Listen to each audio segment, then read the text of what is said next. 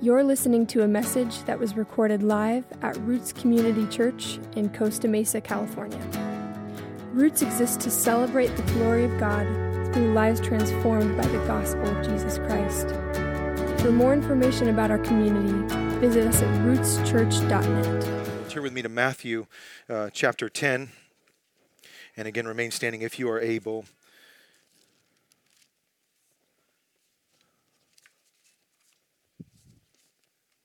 Beginning in verse 16.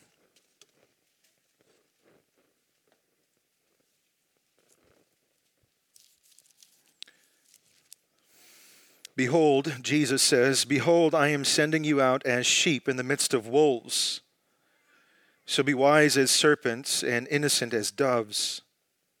Beware of men, for they will deliver you over to courts and flog you in their synagogues, and you'll be dragged before governors and kings for my sake, to bear witness before them and the Gentiles. When they deliver you over, do not be anxious how you are to speak or what you are to say, for what you are to say will be given to you in that hour. For it is not you who speak, but the Spirit of your Father speaking through you. Brother will deliver brother over to death, and father his child, and children will rise against parents and have them put to death, and you will be hated by all for my name's sake. But the one who endures to the end will be saved. When they persecute you in one town, flee to the next, for truly I say to you, you will not have gone through all the towns of Israel before the Son of Man comes. A disciple is not above his teacher, nor a servant above his master. It is enough for the disciple to be like his teacher and the servant like his master. If they have called the master of the house Beelzebul, how much more will they malign those of his household? So, verse 26, have no fear of them, for nothing is covered that will not be revealed, or hidden that will not be known. What I tell you in the dark, say in the light. And what you hear whispered, proclaim on the housetops. And do not fear those who kill the body but cannot kill the soul. Rather, fear him who can destroy both soul and body in hell. Are not 2 sparrows sold for a penny? And not one of them will fall to the ground apart from your Father? But even the hairs of your head are all numbered. Fear not, therefore. You are of more value than many sparrows. So, everyone who acknowledges me before men, I will also acknowledge before my Father who is in heaven. But whoever denies me before men, I also will deny before my Father who is in heaven. Beloved, this is God's holy word. Please be seated. We are continuing in our study of the Gospel of Matthew this morning, and we come to more vital instruction on the topic of Christian mission.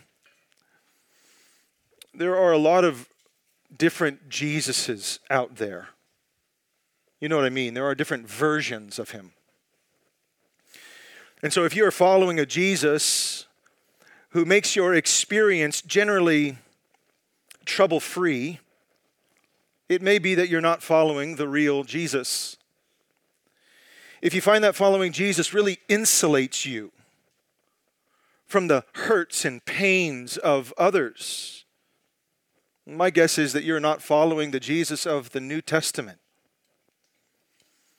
Again, there are many Jesuses out there. I think the most prominent Jesus in our context is the American westernized Jesus. This Jesus has a very low view of holiness and a very high view of comfort. And just to be candidly honest with you, my flesh loves that Jesus. To have a low view of holiness and a high view of comfort. This Jesus loves to insulate his people from the hurts and pains of others. This Jesus is reluctant to risk taking unless that risk involves some sort of financial return.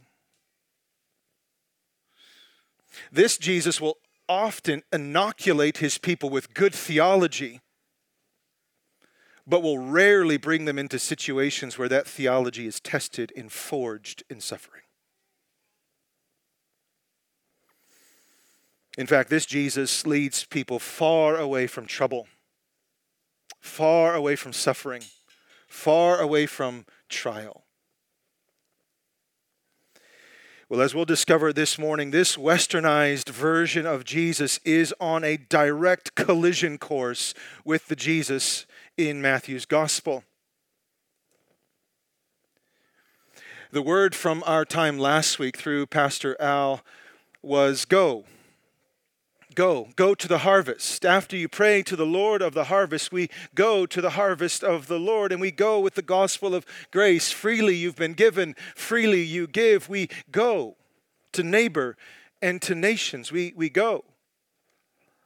And if you hear opposition or someone doesn't want to receive you into their household, the instruction is to sort of dust your sandals off and move on to the next. We are called to go. And now in our text this week, Jesus is going to further prepare his disciples for what they will encounter along the way. And the first thing that Jesus says, under no uncertain terms, is there will be trouble. If you are following the Jesus of the New Testament and you're following him, there will be trouble. All kinds of trouble. And really, that's the point one in our sermon this morning. There will be trouble. Point two is, why, Jesus? Why will there be so much trouble? And Jesus answers why there will be so much trouble. And then our third movement, Jesus will tell us vital reasons to not be afraid in the midst of trouble. So first, there will be trouble. Notice how Jesus frames this whole section in verse 16. Behold, he says, I am sending you out as sheep in the midst of wolves. So be wise as serpents and innocent as doves. I like to ask people, particularly kids, what their favorite animal is. It's a good icebreaker. I did this just with the basketball team at Chick-fil-A last week. Hey, what's your favorite animal, kids? And they love everyone's got one. Like, you don't have to think about it, right? And usually lion makes the top of the list. And I resonate with that. Lion, right? Bear, tiger. Some kids will get creative and say, Paragon falcon. That's the fastest bird in the air. That's my favorite animal. And it eats meat and it, whatever. Never one time in asking this question has anyone ever answered, my favorite animal is a sheep. Never once. And for good reasons, right? Sheep are pathetic. They are remarkably unimpressive animals. They're unimpressive. They don't run fast. They don't jump high. They don't make a cool sound. They look pitiful. They look appetizing, like you just want to eat one. They're unimpressive. So for these reasons and 1,000 more, sheep never make the top 10 favorite animal list, and yet this is the most common. Now think about how humbling this is. This is the most common animal that Jesus uses to describe his own people. Sheep. Sheep. That's humbling all in and of itself, but what is particularly disturbing in this text is what Jesus says he does with these sheep. This is disturbing. What does he say? Behold, I am sending you out as sheep in the midst of what? Wolves.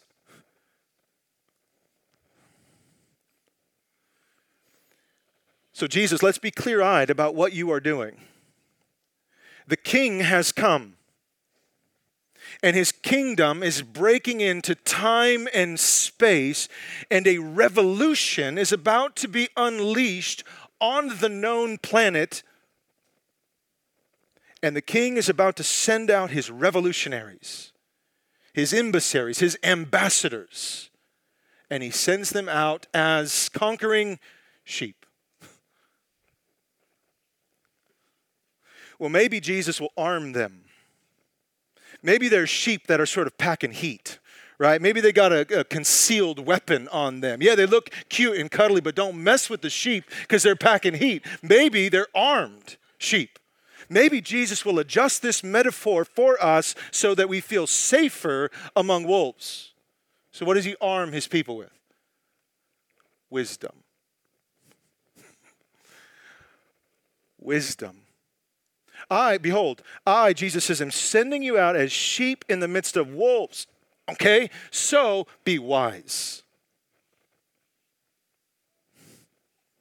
That's what you're armed with.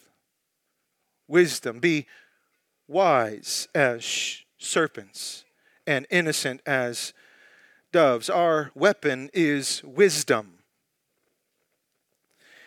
Another scholar writes, quote, we are to remain godly but not gullible, wise as serpents. Notice with me what is stunningly absent from this revolution. This is a revolution. But notice with me what is stunningly absent. What is absent in this revolution, at this beginning point, is any semblance of force or retaliation. This revolution, according to Jesus, will come by way of God's wisdom, not force, not human effort and force. This will be a non-violent movement. The temptation will be to use force. Like Peter in the garden, lopping off Malchus's ear.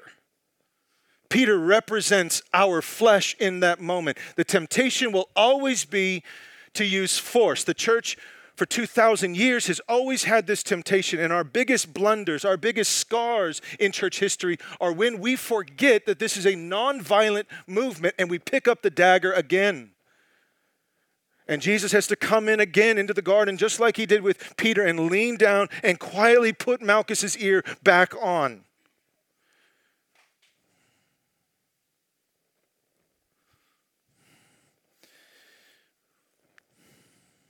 The nonviolent innocence of the church, according to Jesus, must never be mixed with the tactics of the world.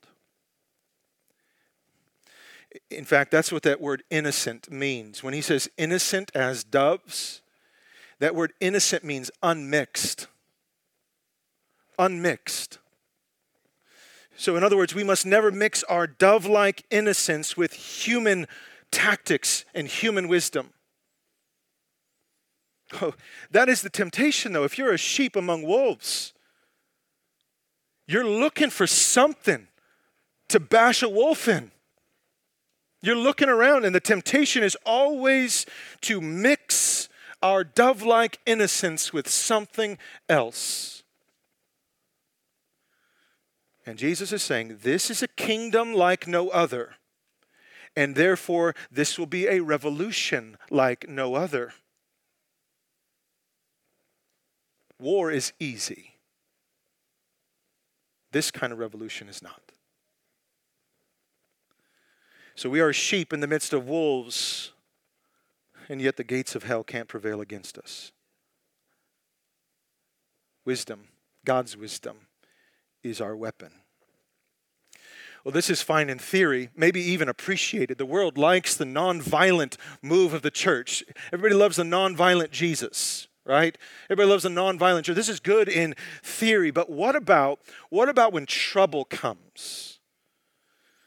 Like real trouble, not hypothetical trouble, real danger, like life-threatening danger. What then? Well, Jesus goes on in this passage to warn the disciples of the kinds of trouble they will encounter. They will. He's not making suggestions. These are the kinds of troubles that they will encounter, unless we think this is hyperbole or Jesus sort of overstating the case. If you read the book of Acts, this is exactly what the apostles encountered. Exactly. First, Jesus says, you will encounter institutional trouble. Institutional trouble.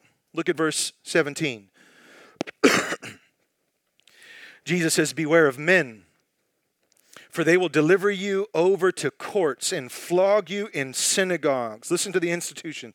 Courts, synagogues, and you will be dragged before governors and kings for my sake, to bear witness. That word witness is martus, to a martyr, to be a martyr before them and the Gentiles.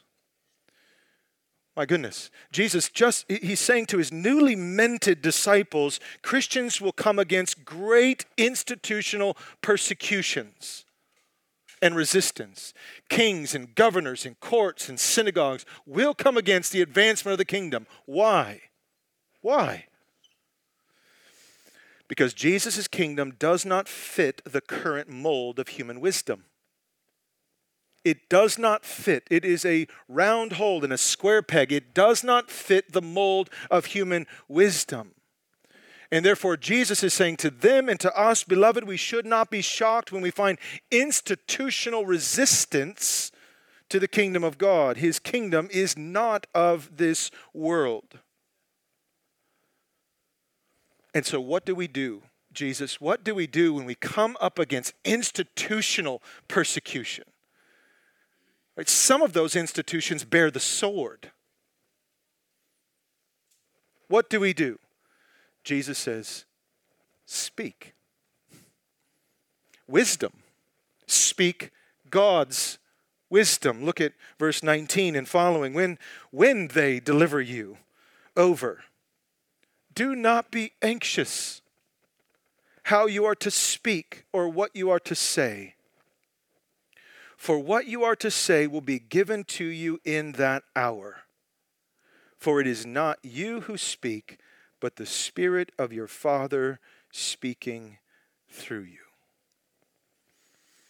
The temptation for the church has always been, when we come against or come up against institutional persecution, the temptation is to say, do away with institutions. Get rid of them, or Christianize them, or come up with our own institutions. That is not what Jesus' plan is. No, the answer is for the church to do what the church has always done, to speak the prophetic gospel into a world that is absolutely hopeless apart from Jesus Christ. Yes, make every effort to reform institutions. Praise God, we need good institutions. But what we do as a church today is the same thing the church has done for 2,000 years, to speak prophetically to a culture that is dying and in need of the gospel of Jesus Christ. And to speak prophetically, we need to be independent. And because the gospel of the kingdom is primarily a move of the Spirit and not the exertion or the will of man, because it's a move of the Spirit, therefore, when you are brought before courts, governors, kings, it is the Spirit who will fill your mouth in that moment. Jesus says, don't even prepare a speech. In some ways, you've been being prepared your whole life for that moment. I once heard John Piper say, or somebody asked him, how long does it take you to prepare a sermon like that? And his answer is, my entire life. That's how long. If and when the church comes against institutional persecutions, you do not need to worry about what you will say. The Spirit of God will speak through you. Your whole life has been preparing you for that moment to be prophetic, to share God's wisdom. God's wisdom. And notice again what Jesus doesn't say. He doesn't say, when they flog you, give it right back to them 10 times harder. He doesn't. He doesn't say, when they scream at you, you scream louder. The squeaky wheel gets the oil. No, there is a way that seems right to a man. But its end is the way of death. The gospel of the kingdom is a non-violent revolution. Perhaps more devastating than institutional trouble is relational trouble.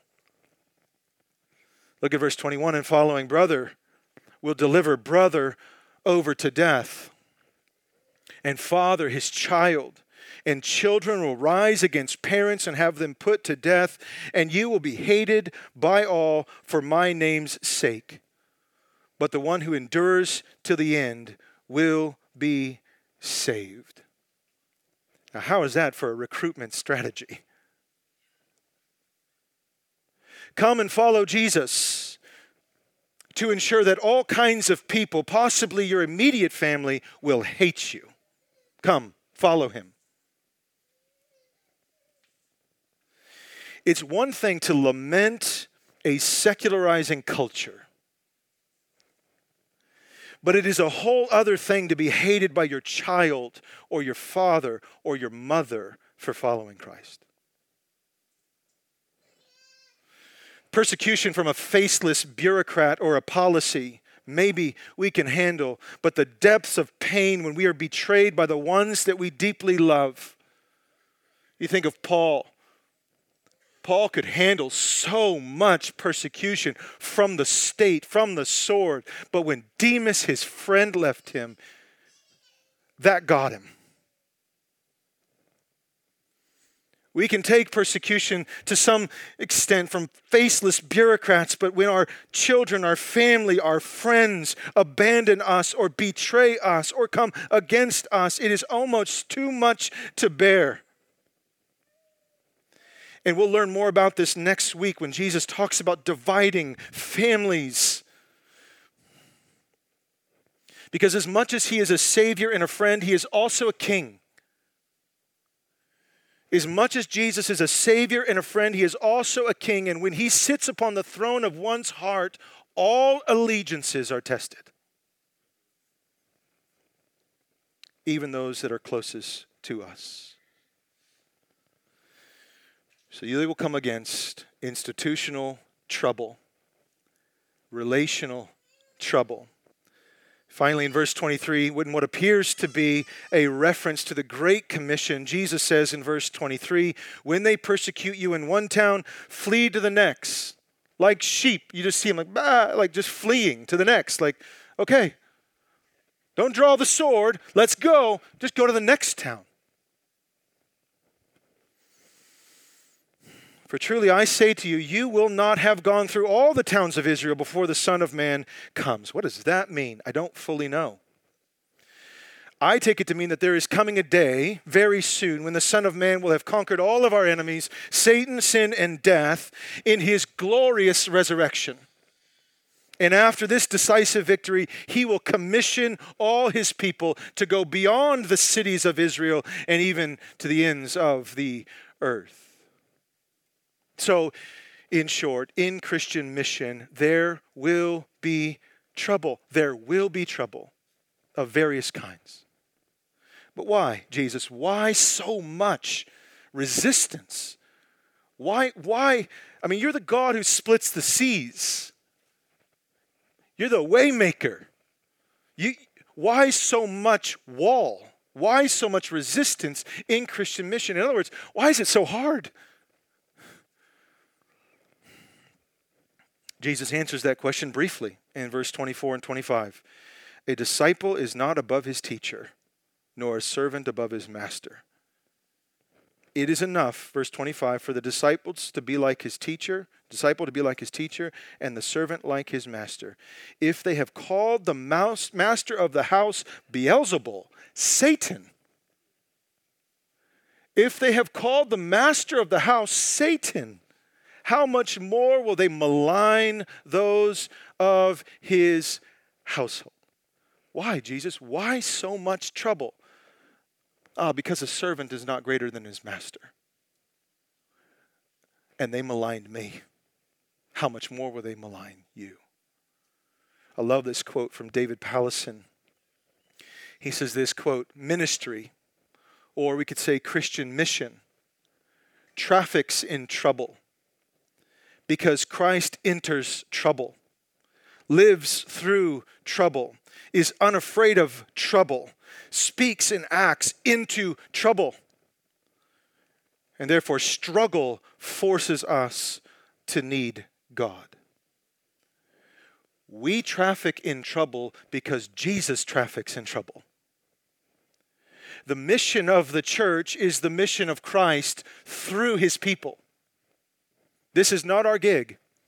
The mission of Christ is, or the mission of the church is the mission of Christ through his people. Therefore, we must expect trouble if we are following the Jesus of the New Testament, because that's where he traffics. He's come into the dark places of the earth. He's come to set captives free. He's come to forgive sinners. He's come to heal the sick. He's come into families that are in conflict. He's come to the hurt person, the abused person, the forgotten person. That's where he goes. And if we're following him, that's where we'll go too. And if you're following a Jesus that takes you to a place where you're generally apart from those things, I'm guessing that you're not following the Jesus of the New Testament. And I'm with you. My flesh loves the Jesus that leads me to insulation and comfort. But my spirit hates that Jesus and is at war all the time. A servant is not greater than his master. If they maligned him, they will malign us. Brothers and sisters, they will call you every name in the book for affirming a biblical sexual ethic. Every name in the book. Beloved, they'll call you every name in the book. If you desire to advocate for those who are oppressed and marginalized in society, let them. Let them. Don't respond in kind. It's not you who they despise, it's Christ. That's what Jesus is saying. You're the servants, I'm the master. They despise me, they'll despise you. They despise you because they despise me. That's why it's so much trouble. Because Jesus is still trafficking in trouble today. Finally, Jesus gives his disciples reasons, despite all that we have just heard about the resistance and the persecution and the trouble and the danger. Despite all that they have heard, Jesus now gives us reasons why we should not be afraid. And this is where we'll end, verse 26 and following. Jesus says, so have no fear. Have no fear of them. Have no fear of who? The wolves. All the different kinds of wolves that want to break open your chest cavity and eat all your internal organs. Have no fear of them. Okay. That was a bit graphic. I'm just realizing that now. For nothing, this is what Jesus says, for nothing is covered that will not be revealed, or hidden that will not be known. What I tell you in the dark, say in the light. And what you hear whispered, proclaim on the housetops. And do not fear, there it is again, same phrase. Do not fear those who can kill the body, but cannot kill the soul. Notice what Jesus is not saying.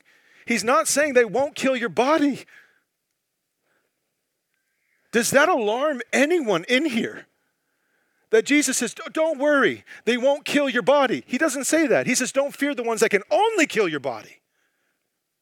But instead, fear the one who can kill your body and your soul and send the soul to hell. Fear God. Let the fear of God be the center of your universe. Ooh. Verse 29. Are not two sparrows sold for a penny? And not one of them will fall to the ground apart from your Father? But even the hairs of your head are all numbered. Fear not. Therefore, you are of more value than many sparrows. So everyone who acknowledges me before men, I will also acknowledge before my Father who is in heaven. But whoever denies me before men, I will also deny before my Father who is in heaven. Beloved friends, visitors, this is the wisdom of God. This is the true wisdom of God. The courage of the church does not come from the strength of the sheep, but it comes from the sovereign power and love of the shepherd. Not only does God hold heaven and hell in his hand, but he knows everything about you and he still loves you. The strength of the fold, or the strength of the church, is not in the strength of the sheep. It's in the sovereign power and love of the shepherd. Fear cannot breathe when these two realities collide. God's sovereignty and his love for you. He's in control of absolutely everything. Every wolf, every institution, every relational fracture. He's in control. He's sovereign over all of that, and he loves you. You're of more value than many sparrows. He knows the number of hair on your head. Fear can't breathe when these two things collide. It has no oxygen. And when I get fearful, one of these two things, or both, are neglected in my life. I am forgetting that God is in absolute control of everything. And I am also forgetting that he loves me. If I only believe that he's in control of everything, I won't trust him because lots of trouble happens. But if I believe that he's in control of everything and he's good and wise and that he loves me, fear has no more oxygen to breathe. That's why Jesus can say, fear not. The shepherd is sovereign, and the shepherd loves you and cares for you. You're of more value than many sparrows. Fear not. Or as it's been said, be of good cheer, Christian. All that they can do is kill you.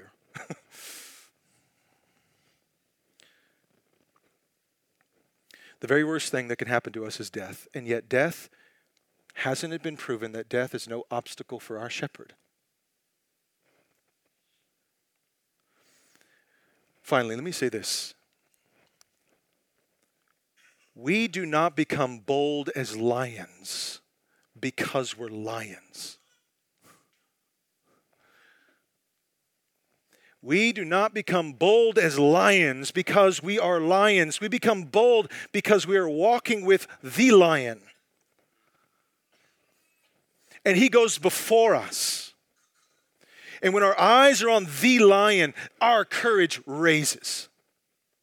When we when we take our eyes off the lion and we start to put our eyes on our sheeply little bodies, thinking that we're strong, that's when fear comes. We're not bold as lions because we're lions. I hate that bumper sticker. Oh my gosh, I hate it. We are sheep following the lion, and that's what gives us courage to go and die for him. As ambassadors, revolutionaries, emissaries, those that go from the king, we get all of our cues from him. We get all of our cues. How do we respond to this kind of trouble? How do we respond to this kind of persecution and this kind of resistance? We get all of our cues from Jesus. And the church in 2023 must not take the cues from culture and adopt them and say, we're going to take this from Jesus and this from culture and see what happens. No, our innocence must be unmixed. If salt loses its saltiness, how will its saltiness be restored? We have to look to Christ. We get all of our cues from him. And here's what he did. Here's what he did. The lion chose to become a lamb for his friends, for those who were following him, ride or die. No. For his enemies. The lion becomes a lamb, and he does so. He serves his enemies all the way to death. And that's how he brings forth a revolution that changes the world. He serves his enemies. He doesn't say, friends over here, I serve some way. Enemies over here, I serve this way. No, all were enemies apart from him. All were enemies apart of the cross, apart from Jesus. And he served them to the end. So, a servant is not greater than his master. What makes us think our mission ought to be characterized by anything other than service unto death for enemies? That's what we signed up for. When Jesus said to us, oh, you want to follow me? That's good. Take up your cross and follow me into trouble. Follow me into heartache.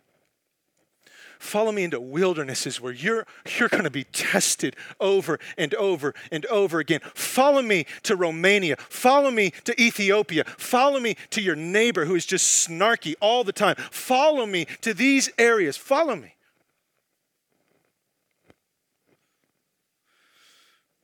He, Jesus, was persecuted by the state. He was betrayed by those whom he loved. He was torn to pieces by the wolves. Remember what John the Baptist said.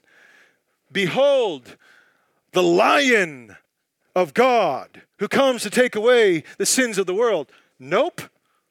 Behold what? The Lamb of God. Oh, but he was a lion. Yes. Who became a lamb all the way to death. And he opened not his mouth.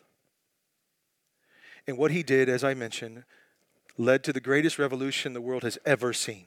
Ever seen. No shots fired. No military tactics. No forceful removal of dictators. That would have been good, in my view. Take Nero out. Take him out. Forcefully take him out. No.